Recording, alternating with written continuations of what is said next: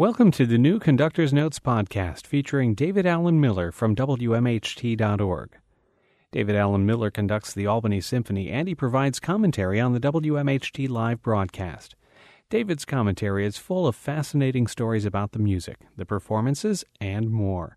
In order to keep the program mostly music, some of what he provides ends up on the cutting room floor. This podcast contains no music, but it does contain all of David Allen Miller's commentary from the concert broadcast on WMHT Live, on WMHT-FM, your classical companion. The Conductor's Notes podcast, featuring David Allen Miller's commentary for the Albany Symphony concert broadcast, is made possible in part by a grant from the Aaron Copland Fund for Music, supporting nonprofit organizations that have a history of substantial commitment to contemporary music. Our journey to Ireland, Scotland, and Britain began with an exceedingly evocative work by a non-English, Irish, or Scottish composer. In fact, two of the major works on the program are by people who weren't from those countries but came to visit and were so captivated by those countries that they wrote pieces inspired by them.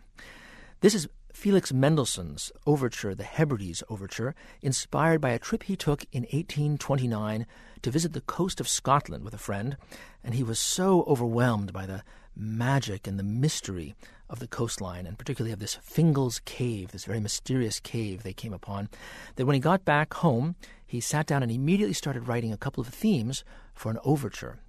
Overture is really kind of a misnomer, and what I find so fascinating about this piece and about all of Mendelssohn's concert overtures is that even though Mendelssohn was writing at the very beginning of what we call the Romantic period, he was in essence pioneering an art form that would be made much more famous and popular by later composers like Franz Liszt and Richard Strauss, the tone poem.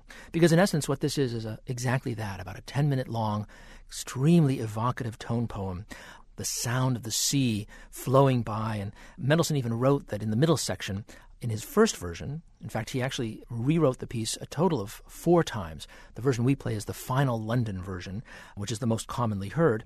But he wrote that in his original version, he felt that the development section, the middle section of the piece, smelled too much of counterpoint and learned musicology and not nearly enough of the grease of train wheels running on the track, of the sounds of seagulls and of the beautiful sea. And so he tried to change that and actually put in what he felt were seagull sounds in the woodwinds. They don't sound too much to me like seagulls, but they do have a wonderful, very swooping sort of sensibility to them. So here now, Mendelssohn's Overture from 1829, inspired by his journey to the coast of Scotland, the Hebrides Overture. This is the Conductor's Notes podcast, only from WMHT-FM, your classical companion, and WMHT.org. In planning this journey to Ireland, Scotland, and Britain, I was very much aware of the fact that the capital region and our listening area have a great Irish-American heritage. And so I knew that I wanted a big Irish piece at the center of this concert, and so went about looking for just what might the right piece be. And it occurred to me that it would be fascinating to take an Irish folk instrument and pair it with the symphony orchestra, an instrument that perhaps doesn't normally play with orchestra, and create some kind of specifically and very special Irish work. So I called up an Irish composer whose name I had gotten and whose works I'd heard a little bit and who was very impressive. He unfortunately was not able to do it, but he mentioned a young composer just finishing his doctorate at Yale University in composition, a young Scottish-American fellow named Robinson McClellan, and said, if you're thinking of a piece for pipes, because at this point I was beginning to think of a piece for Irish pipes and orchestra, he said the person you want is Robinson McClellan, because he is himself a bit of a Highland piper and very close, certainly to Scottish traditions, but also to Irish traditions. And so I called Robin McClellan up. He's a wonderful young fellow, I assume still in his 20s, just finishing up his doctorate in composition. And he sent me some of his music, which I was very impressed by.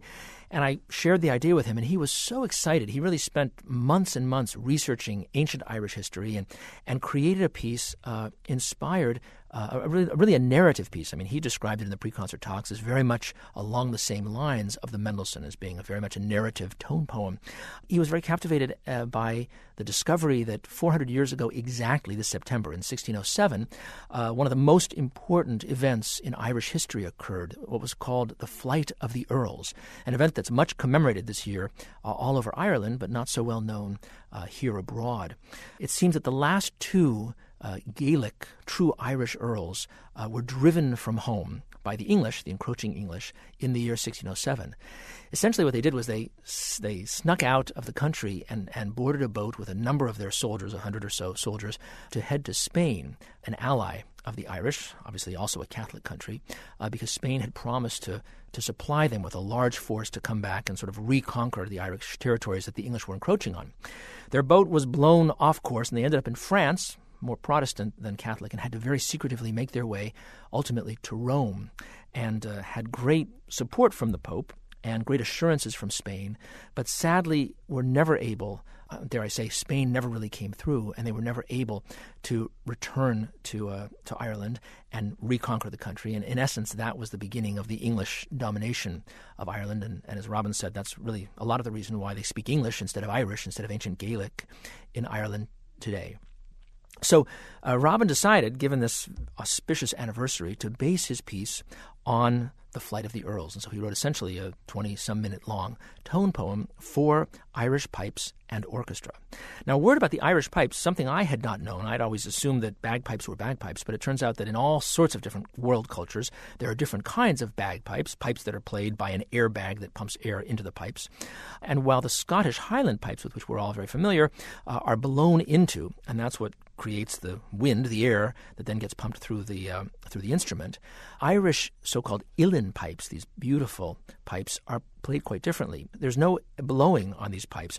There's actually a bellows that sits under the piper's right arm, and all the while that he or she is playing the instrument, they're pumping away at this bellows to fill the bag, to keep the bag constantly filled with air that then gets pushed through the instrument to make incredible sounds. There are actually 7 different reeds or reed combinations inside the instrument, 3 drones, low pitches that play the same pitch throughout when you turn it off. You can turn the drone on or off. In this case, it's a D drone, which is quite fortuitous because our Haydn Symphony on the second half is also in D. And then there's this wonderful chanter, which is similar to the Scottish Highland pipes, which is the little recorder-like part of the instrument that one plays the melody on. And then there are a number of other pipes that create sort of sympathetic harmonies to the chanter. But meanwhile, the piper's pumping away, playing on his chanter, releasing the drone, opening these other pipes. It's a very complicated endeavor, but an incredibly beautiful-sounding instrument. We're fortunate to have one of the leading Irish pipers who at the moment makes his home in New York City, Ivan Goff. He's an all-Ireland piping champion.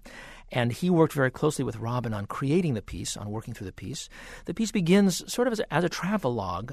It's a very abstract piece, but you'll hear even at the very beginning, just the cellos begin, and then they're followed by the violas, and they sing a very simple Gregorian chant. When the Earls first arrived in Rome, they were invited by the Pope to a Pentecostal service, and they sat with him, and they were in this incredible service at the Vatican. And so Robin sort of took this as his jumping off point, as if they're sitting in this room hearing the chant as they would have in their own time, this authentic Gregorian chant.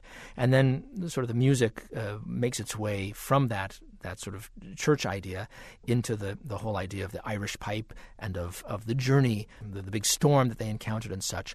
So the first half of the piece kind of takes them sort of back through their narrative, and then it becomes a much more abstract piece. In the middle, I'd say about 10 or 12 minutes in, you may hear a very sort of simple sort of 3/4, 1, 2, 3, 1, 2, 3. 1, 2, texture with just the bassoon being answered very delicately by the clarinet, a sort of rocking figure. And Robin calls this the dream of the salmon.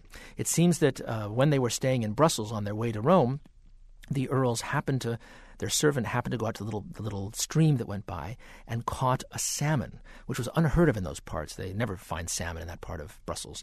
And they took this as a great omen because the salmon to them was a sign of ancient Ireland. Salmon is fish very closely associated with the Irish psyche, and they felt that the salmon was calling them home. And so you'll hear this wonderful little oboe solo, little flecking sort of oboe solo as it flits back and forth in sunlight, evoking the dream of the salmon. So now, here in its complete form, in its world premiere, the Concerto for Uilleann Pipes and Orchestra, The Flight of the Earls, composed for the Albany Symphony and Ivan Goff by Robinson McClellan. This is the Conductor's Notes podcast, only from WMHT-FM, your classical companion, and WMHT.org. Our second half began with a series of very beautiful and poignant folk songs arranged by the great British composer Benjamin Britten. You know, Britten's life partner, Peter Pears, was a brilliant tenor, and so a great deal of Britten's music was written for Peter Pears. And Britten actually did, I think, 6 volumes of folk songs, which he arranged in his very unique and singular idiom. He arranged the accompaniments, beautifully sparse and elegant accompaniments to these traditional folk songs, most of them English, some of them Irish, and actually one book of French folk songs. And they all exist in piano voice versions, but Britten then went ahead and orchestrated about 8 or 9 of them. So I thought, as part of our homage to the Isles, it would be lovely to do a set of these very delicate and beautiful orchestrations that Benjamin Britten did himself of some traditional English folk songs. Our soloist actually is an area resident, Amanda Boyd, London-born, a charming young English lady, a radiant soprano, who lives currently here in the Capital Region. We were very proud to feature her in 4 songs. You'll notice that some of them are very light and lovely. The second one starts out that way, but turns exceedingly dark, as folk songs sometimes do. The songs are The Sally Gardens, Little Sir William, Come You Not from Newcastle, and Wally Wally, or The Water is Wide. Here's soprano Amanda Boyd singing a set of Benjamin Britten arrangements of English folk songs accompanied by the Albany Symphony. This is the Conductor's Notes podcast, only from WMHT-FM, your classical companion, and WMHT.org. The Conductor's Notes podcast, featuring David Allen Miller's commentary for the Albany Symphony Concert broadcast, is made possible in part by a grant from the Aaron Copland Fund for Music, supporting nonprofit organizations that have a history of substantial commitment to contemporary music. That was a set of traditional English folk songs arranged by Benjamin Britten and sung by the soprano Amanda Boyd, accompanied by the Albany Symphony, with me, David Allen Miller, conducting. To close our concert, I thought we would pick the greatest, although I suppose you can't really say that since all of these last symphonies of Joseph Haydn are, in essence, the greatest of all Franz Haydn's 104-plus symphonies. As you may know, toward the end of his life, not really at the very end of his life, but as when he was already a rather elderly man by 18th century standards, Haydn made not 1 but 2 trips to London. It happened this way. Haydn spent most of his adult life, the vast majority of the years of his adult life, working for one princely family in the Austro-Hungarian Empire, the Esterházy family. And when the Prince Esterházy, whom Haydn had served for many, many years, died in 1790, his son, the new Prince Esterházy, was not nearly as emphatic a classical music lover. I guess they didn't call it classical music back then, but wasn't nearly as devoted a fine music connoisseur. And so to save money, he essentially disbanded the prince's opera company, ballet company, and orchestra. He kept Haydn on retainer. Haydn had a life pension, but Haydn was suddenly a free man at the age of 58, and then 59. And so, not surprisingly, within a matter of about a week, a very celebrated violinist impresario named Salomon, European-born but who was living in London, made his way to Vienna and knocked on Haydn's door and said, very famous music quote, he said, "I am Salomon and I've come to fetch you to London." Well, Haydn, after just a little bit of thought, decided he would be delighted to go to London. He happened to know that he already had quite a following in England. And so on New Year's Day, 1791, Salomon and Haydn boarded a ship on the Channel in France and sailed across to England. And so began a 5-year period that was among the absolute happiest in Haydn's life. He was 59 years old, but he was an absolute rock star. And all the princes and nobility wanted to take him to dinner and wine him and dine him. And he said in a letter that he had to actually make time to not go out because he could have an invitation, 3 invitations a day for the entire duration of his stay, which ended up being, with a little return in the middle to Vienna, almost 5 years, his 2 visits. And Salomon's deal with Haydn was that Haydn had to supply 12 symphonies, 1 opera, a number of choral works, and various other sundry works. And so embarked this amazing final set of Haydn's so-called London symphonies. For some inexplicable reason, the only one that has the title, the London Symphony, is the final one, number 104 in D major, the one we're about to perform for you now. And I must say that what became evident is that Haydn was particularly proud of this symphony. He was proud of all of them, but particularly of this one. And he kept writing in the various versions of it, "My 12th for London." because he knew it was his final London symphony. And it was, like all his other London symphonies, a great sensation. And it shows Haydn at his most whimsical and brilliant and charming. I must say that for those of us who play Haydn's music, and I think I speak for just about all musicians, he is just among the greatest of the great musicians. Perhaps not as much Sturm und Drang, storm and stress, as one finds in more dramatic figures like his great young friend Wolfgang Amadeus Mozart or his student Ludwig van Beethoven. But there's a certain sanity and a certain elegance and a certain wit and a wonderful wry humor always at work in Haydn's works that, frankly, I think can give an unbelievable sense of comfort and solace in this crazy 21st century in which we live, which has so much madness in it. The sheer sanity and elegance and beauty and love of life that one finds in Haydn is just an inspiration. And the reason I think about this issue of Haydn's sanity, dare you say, is that Haydn was so happy in London because in London Haydn found his ideal audience. The audience that came to these Salomon concerts, and actually this symphony was written for a later concert after Salomon's series had closed down. The last three symphonies were written for a different series. But the audience that came to hear Haydn's works was every bit as aware of what he was doing musically as he was. And he had sort of the perfect connoisseur audience. The English audience was so attuned to him and so adored the way he created music that he had really found his absolute perfect audience. And so I'm always delighted to play the Haydn symphonies for our Albany Symphony audience because I think that in 21st century terms they are the equivalent of Haydn's London audience. So now, here is Haydn's 104th Symphony, the Symphony in D major, so-called London. The orchestra is the Albany Symphony, conducted by me, David Allen Miller.